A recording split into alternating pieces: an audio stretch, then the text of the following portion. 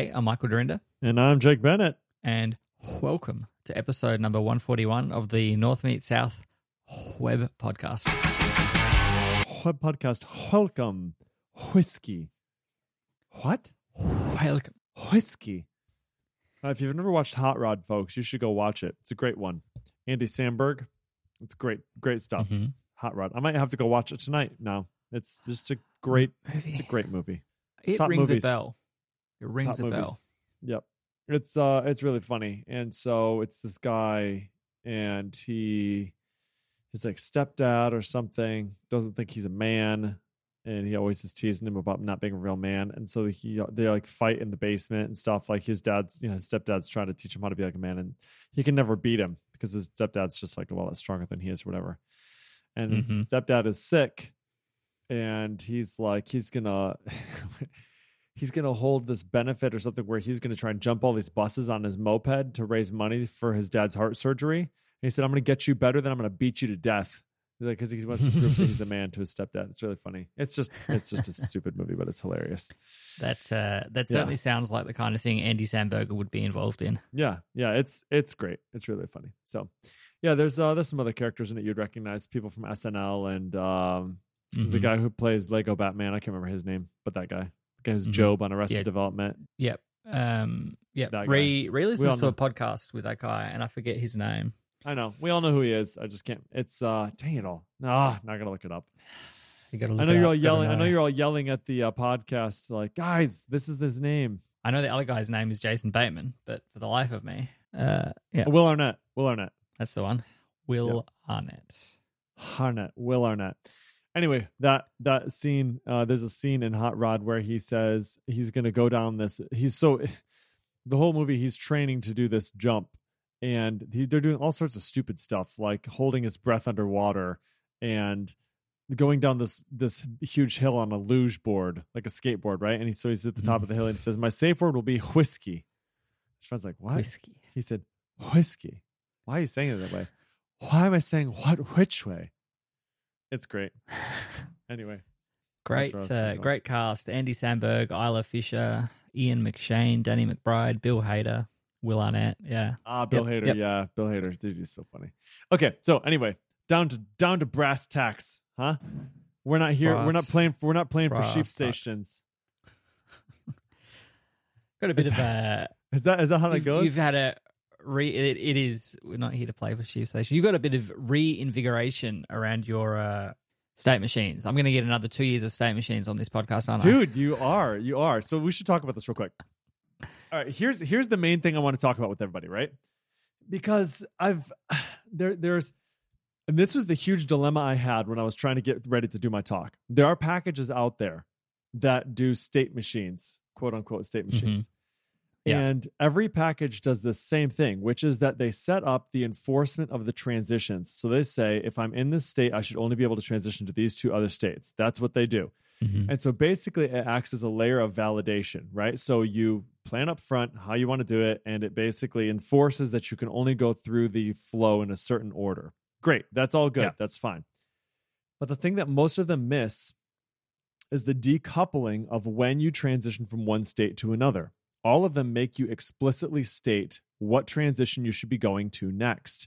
And that is a big part of, you're missing a huge part of the benefit, which is that instead of going event, action, it's event, state machine, action. And you delegate that event to the state machine, and the state machine takes care of what is supposed to happen next. That is the piece that a lot of these are missing.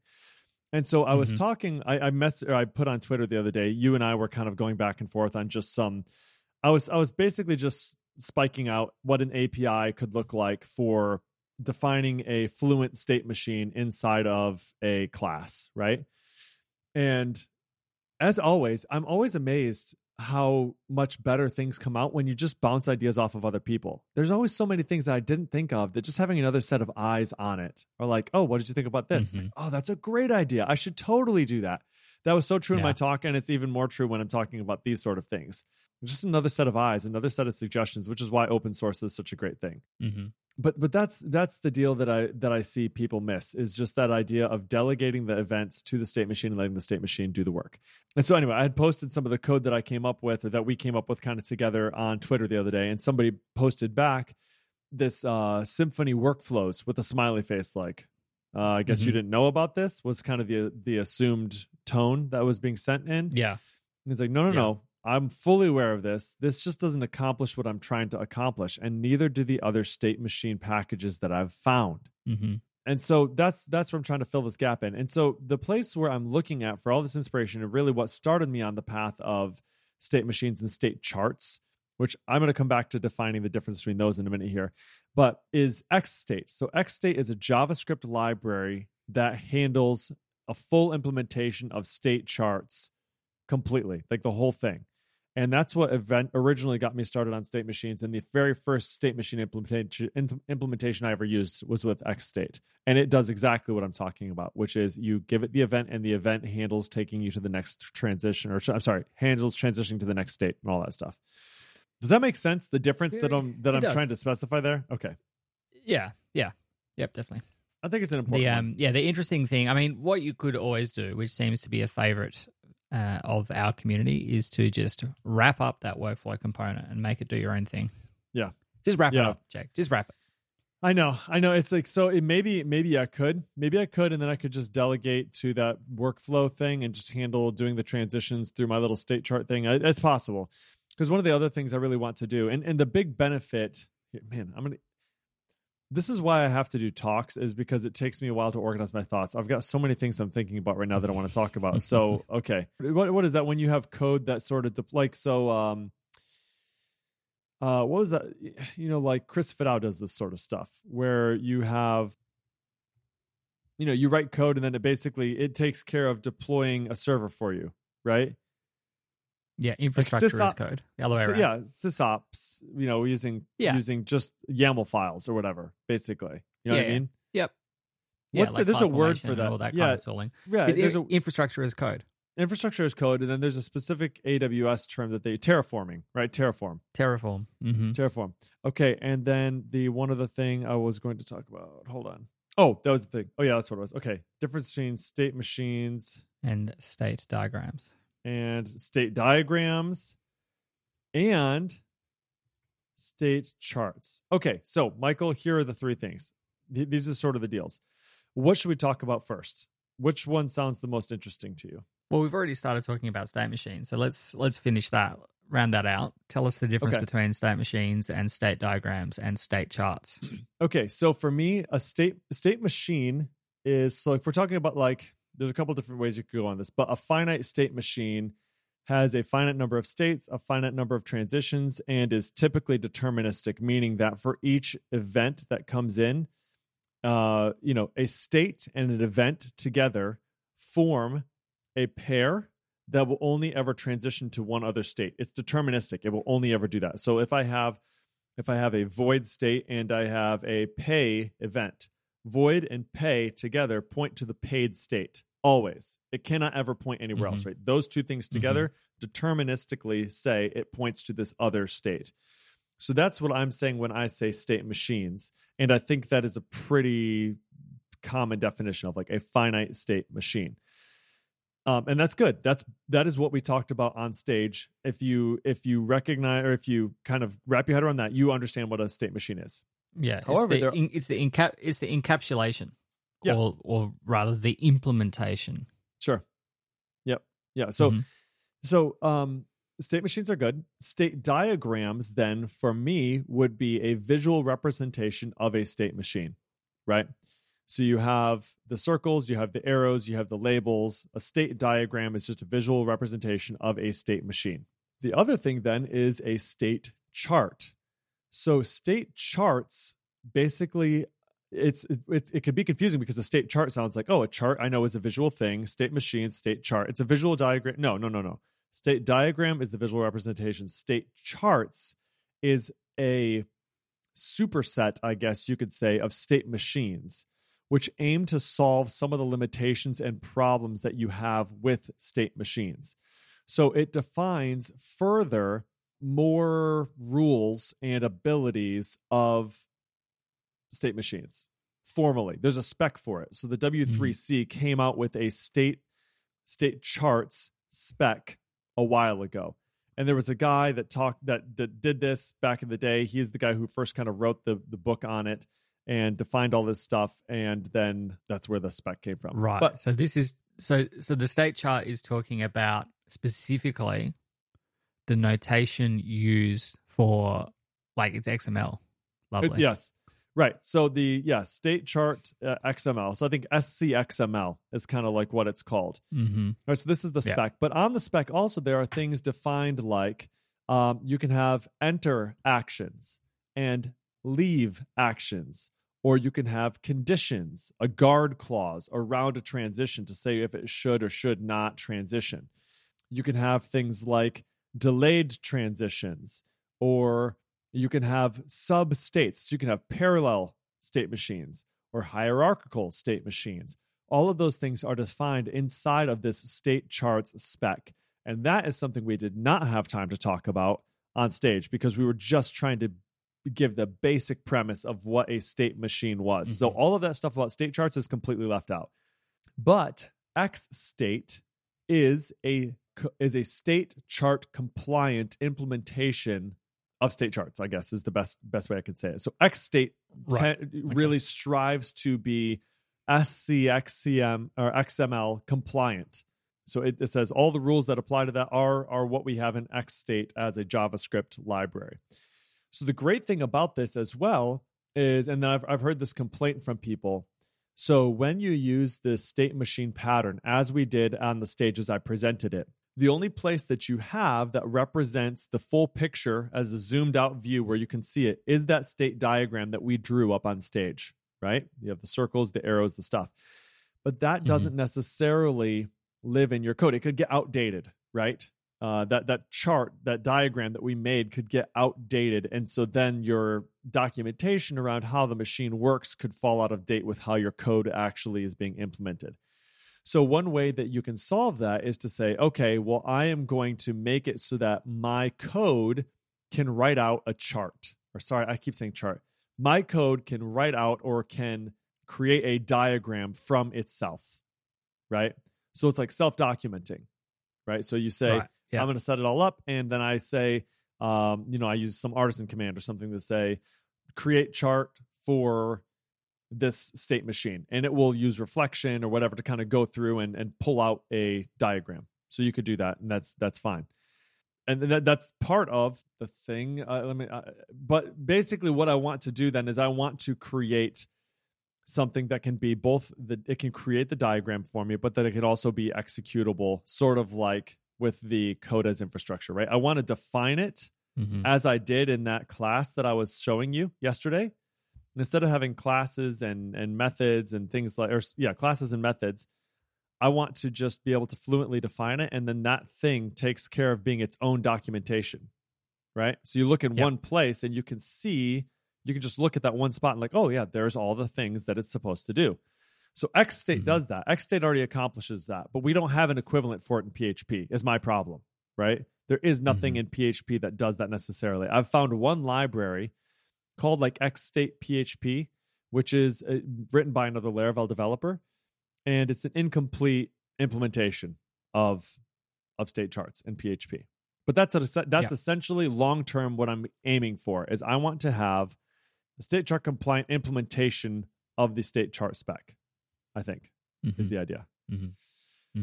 Okay. That's a lot of talking. And at the end of the day, so we've got this Fluent interface to define the state chart.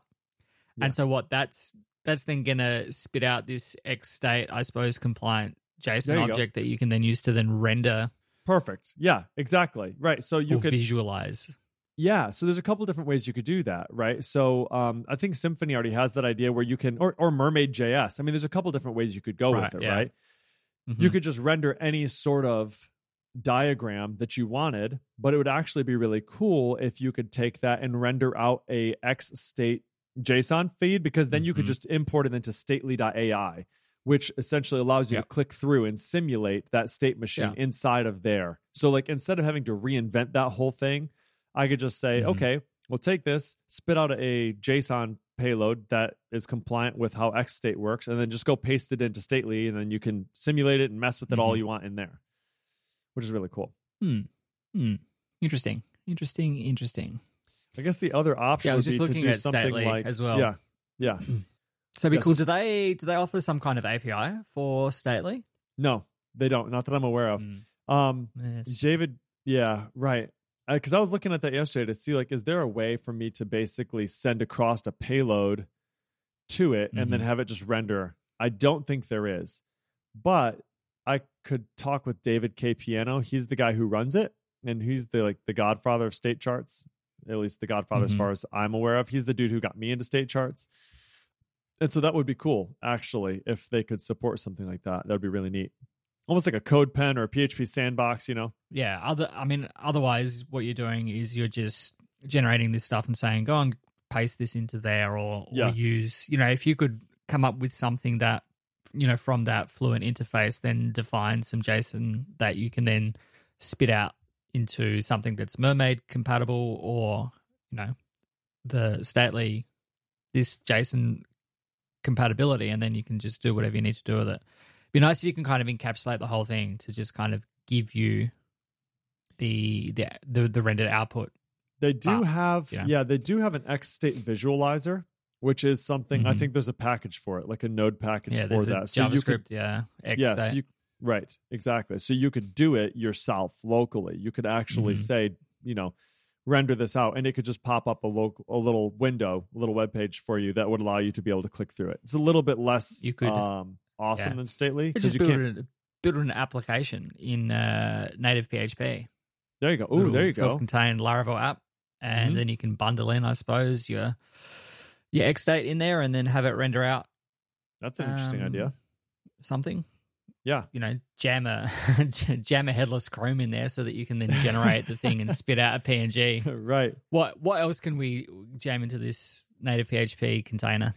Yeah. Well, the thing, I think the thing that you really get as a huge benefit from using something like Stately.ai or that XState visualizer is the ability to simulate the state machine itself. So you can actually it just gives it to you, and then you can click through and simulate the events that would happen and kind of go through and figure out, that's an edge case here. So I missed something at this particular point. What if I actually get a webhook when I'm not expecting a webhook? What should I do? That sort of thing. Yeah. Yep. So yeah, that's the idea. And again, it's still like early. Like literally all I'm doing is writing how I would expect it to look when I was using it in code. And so a good way to do that I've found is so I just hop into PHP Storm because it gives me, I still get to use GitHub Copilot, which is great. And I still get all the helpful auto completions that it wants to do because it knows I'm writing PHP. But at the very top, I think it's like / no inspection all. And it just doesn't bother me or annoy me with, you don't actually have this method on that class. It's like, I know I don't have that method on that class. I don't care. I'm just trying to write out what I would want it to look like. So I'm sort of defining what's the shape of it going to be.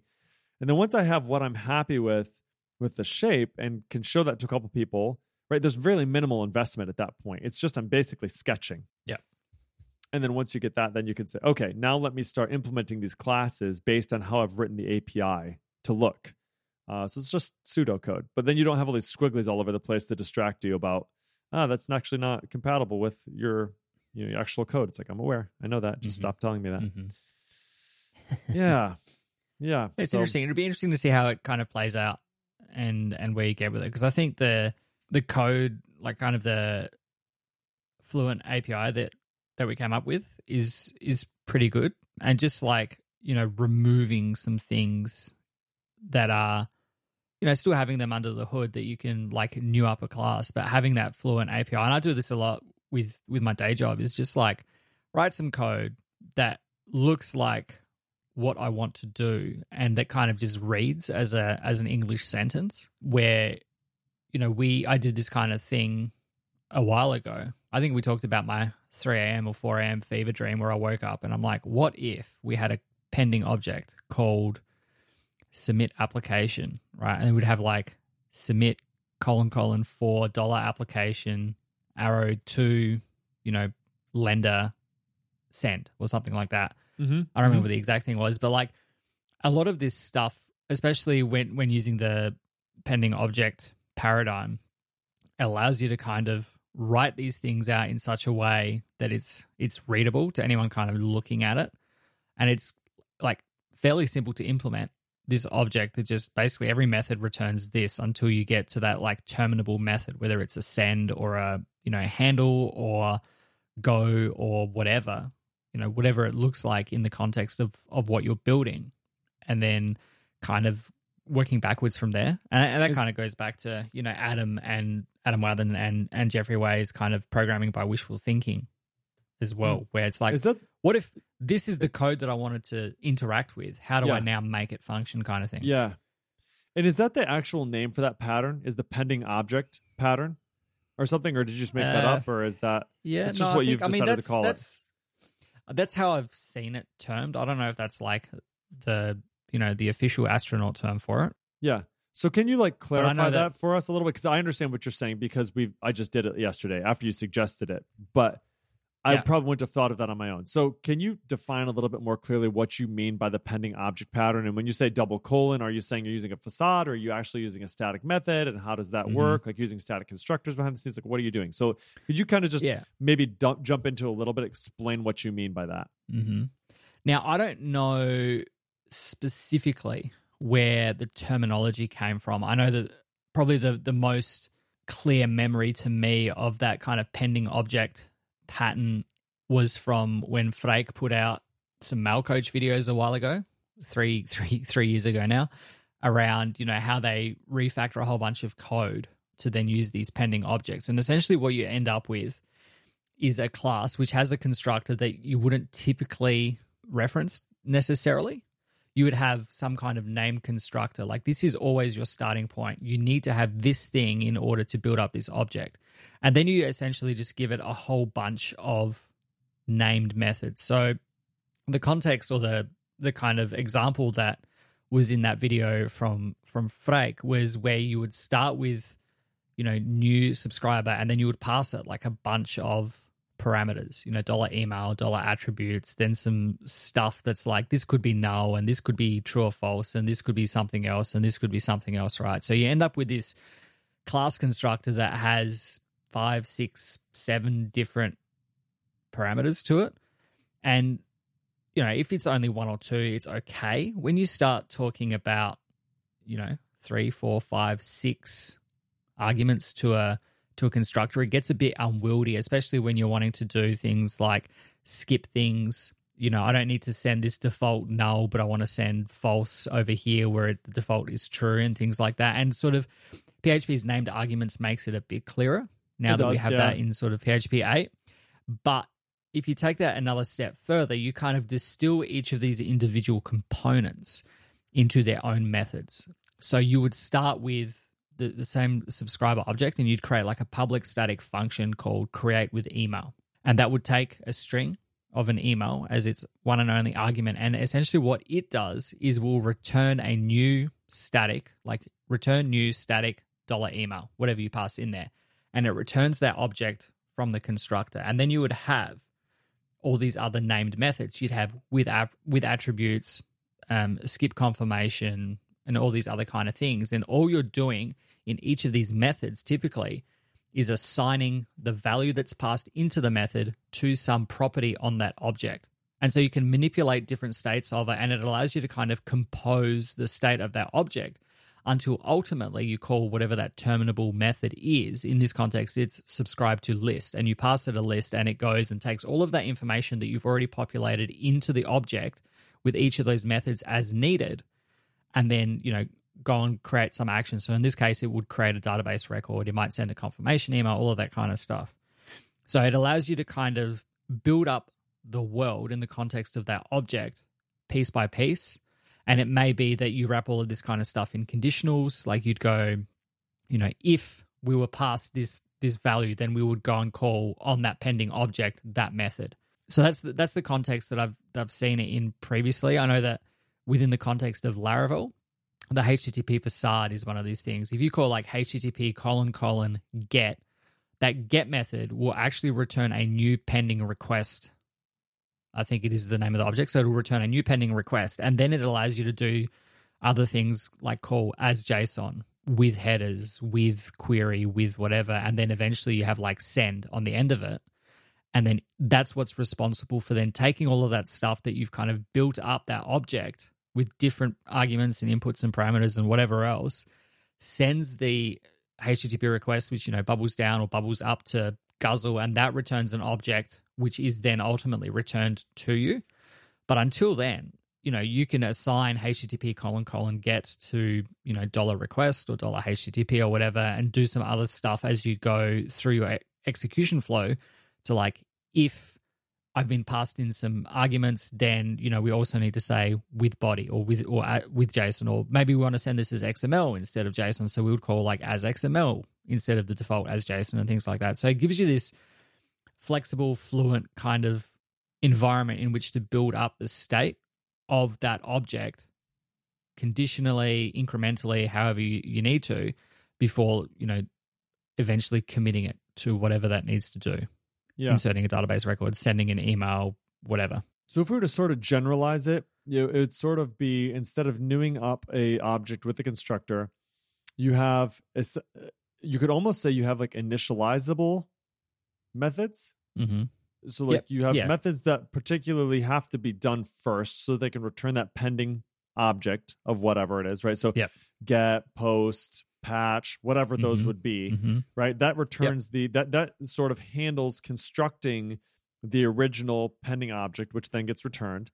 And then in the middle, between the initializable method and the terminable method, you have options that you can set in between, right? So as JSON, as XML, with headers, blah, blah, blah, blah, blah. These other options that may or may not have default values that you're overriding, right? So some fancy setters, essentially, right? Essentially, and then your terminable method basically says, I've got all the information, now go ahead and execute whatever I'm supposed to do, right? So I think it's worth maybe talking about static constructors for a second. And then I also am interested in talking about some of the trade-offs here, because like with using a constructor, that by the time you call that object, once the constructor is been done, you should have a object that's ready to be, it's fully functional, right? And with this, maybe you do, maybe you don't. I suppose it would just depend on how you constructed it, because maybe you can just call get and then just call send. Right? That works. Like maybe by the time you call that initializable method, once that's done, you could just call your terminable method and it's all set. You don't need to set any of those values, any of those options, because they're all they have defaults, maybe, right? Correct. Okay, so static constructors first. So when you say a static constructor or a named constructor, basically what you're saying there is you just have a static public function that accepts something, and then what it does is it news up the object itself, passing in some values that you just passed into that static method, right? And sometimes even you'll make the constructor private, depending on how you want to do it, right? So maybe you have I've seen this where you'll have maybe a way that you can accept an array, or you could accept JSON, or you could construct something from a model in your database, right? And so you would have something like, I'm just trying to make up something here. So like, I don't know, invoice, right? Yeah. So you could do invoice : from JSON, and you'd pass in a JSON payload, or invoice : from array, and then you'd pass in an array, or invoice : from transaction, or something like that, right? And each one of those knows how to construct the object in a different way based on what values you're putting in, right? And in that case, you could just say, I'm not going to allow you to ever call the constructor publicly, right? It's going to be private. And if you want to construct this object, you must use one of these static constructors to do so, right? So it basically protects you from screwing something up, or it forces you to use one of these prescribed methods with a expected input in order to get that object, right? So that's sort of a named constructor, which is, I think, what you're talking about. Yeah. I mean, here's another scenario that I was just working on before we started this call, where we have to generate these documents. So the documents get generated for a privacy disclosure. So we need to generate for a loan application a privacy disclosure that we say, we are acting as an agent of a lender, and we will send, your name, your email address, your phone number to this person in order to facilitate finance for you. And so we have the notion of this document, which is for an application, but it could also be for us to kind of handle that for you, or it could be the broker sending it directly. So on the constructor, we have like on this document, there's a constructor. It says, the broker, the application, the applicant, whatever. And so if we're doing it for us as a person assisting with the application, we would have, document : for assister. So there's a static method called for assister, and it will resolve some default set of values from configuration. Right. And Makes so sense. We would just call like, new static broker : broker from assister, and that would like take that object and throw it at it, and then it knows, okay, I need to get this from here, this from there, this from whatever. Yeah, all your config values, maybe they're just set, right? Since you're the assister in that case or whatever. Yeah, but if we're doing it for a broker, for example, like we would pass it a record from the database that's like, this is the broker, and it would then go, okay, I need to go and get the name and the email and whatever from there. It's really useful. You mentioned like from a model, where the lenders that we deal with, sometimes they call it a person, sometimes they call it an applicant, sometimes they have a primary applicant and a secondary applicant, sometimes they have, borrower, things like that. They all use different terminology. But the commonality from our point of view is that all of those different entities are a person in our database, right? So we have a person model. So each of those 6 different DTOs that we build have like a from person static method on there. Yeah. And so, they might have primary applicant name. And so we know that we need to go, all right, primary applicant from person, right? And it would take person first underscore name dot, concatenate the thing together with person second name or last name, right? Another one accepts, first name, last name. So we would take that. And so the constructor itself is whatever that lender has, first name, last name, name, applicant name, borrower name, whatever. And then from person is always responsible for taking that model and mapping it back on there. So these are what, we kind of start using these static constructors where you could have 2 or 3 or 10 or whatever different sources of information. Yeah. Different ways to build up that object, but you don't want to have to do that in your controllers, for example. Oh, right. You don't want your controller. You don't want your controller to be responsible to do the map. And otherwise, then you've got all these different things in different places. So you kind of flip that control back to the DTO and you say, okay, this DTO needs to always look like this, but it can be resolved from here or from there or from whatever. And so this is where you kind of use those named constructors to kind of make it clear that, irrespective of what the underlying object is, they might implement an interface that says like from person, $person returns, static. And then that is then responsible for then handling the mapping onto that object. So you could have any of 6 different things, but they're all being resolved from a model in the database. So I think I went wide there into a couple of different things. But essentially the static constructor is like giving you an interface to the constructor on that object, whether it's public or private doesn't really matter. As you say, you might make it private because you never want anyone to instantiate it directly, which may be more difficult in a testing scenario. Like if you're wanting to test, that's true. Not necessarily the construction of the object, but how it renders to an array, for example, or serializes to an array or to JSON. Like you might want to just say like first name, last name, whatever, directly on that. But to be able to say, you are responsible for determining how you come into being for a person. And that way the outside, the controller, the job, the action, whatever, doesn't have to have like all of this spaghetti in there to do conditional, for this object, like we need to pass it first name, last name. And for this object, if you want to do it to this lender, then we have to send like name. You would just figure out which object you want to do, whether it's an applicant or a primary applicant or a borrower or whatever. And all of them have a from person method on it, and you just give it the model, and they're responsible for then mapping that person onto themselves.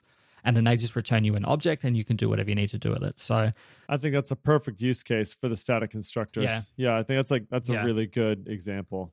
I mean, that's the one that's freshest in my head because it's one that I do quite often. And when we're kind of mapping to 30, 40, 50, however many different lenders.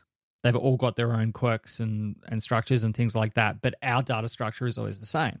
So this is, if you're ever sitting in that middle layer and you have to kind of figure out how am I going to map our one database model to all of these different things, this is one approach that you could consider where you just give it the model. And we have these kind of things all over, like for different versions of these DTOs, from person, from application, from loan, from, and we use them extensively. And we even go the other way as well, where we're mapping enums in our database to enums that the lender has. And so that we've got like an enum object for, let's say, what's something we'll do? Marital status, right? So we have in our system an enum called marital status. And we have, for our purposes, single, married, de facto, divorced, right? Those are the four. But what's a de facto? lender might... De facto is like, we have this notion in Australia where if you've been living with someone for 6 months, I think it is, they basically have the same protections under law as though they were married. Gotcha. Yeah. So, we have these four different states, but you might find that a lender has de facto as D-facto, or they might have it as lowercase d, lowercase e, uppercase f acto, or they might have capital D, lowercase e, capital F facto. And so what we then do is we have on these, like we have a trait, we have an interface, which basically defines that you need to have like a map method. And the map just returns an array of like, given the values from our system, right? This is which how are they constant map to, because you have an enum. Which are constant, right? So we have an enum. It's always single, married, de facto, divorced, right? Yeah. And so we would map left to right. Here's our value, here's the lender value. So single goes to single, married goes to married, de facto goes to like however they've said it's de facto. And that way, wherever we need to use these enums, we just call like lender, map, the lender, whatever, marital status, from the enum. And then the nice thing about that too is it's typed as well. We just throw our value in there. And so it's typed, it's consistent. Every single lender has like a from enum. It's not actually called from enum, but you get the gist. And then it will always handle that mapping. And then we do some like format stuff. So it's just an array, right? We don't use a match statement. We use an array, and we do like return array, us to lender, us to lender, us to lender, question mark, square bracket, dollar value, question mark, default, right? So if there is no mapping between what we've set and what the lender sent, then we want to send like other, or we always want to send single or whatever else, whatever the case may be. So that, we always return an enum from it, and we know that it's like going to be valid in the context of that lender. So rather than doing like, all these conditionals in places, we kind of let the DTOs in that example map themselves using a from enum. So,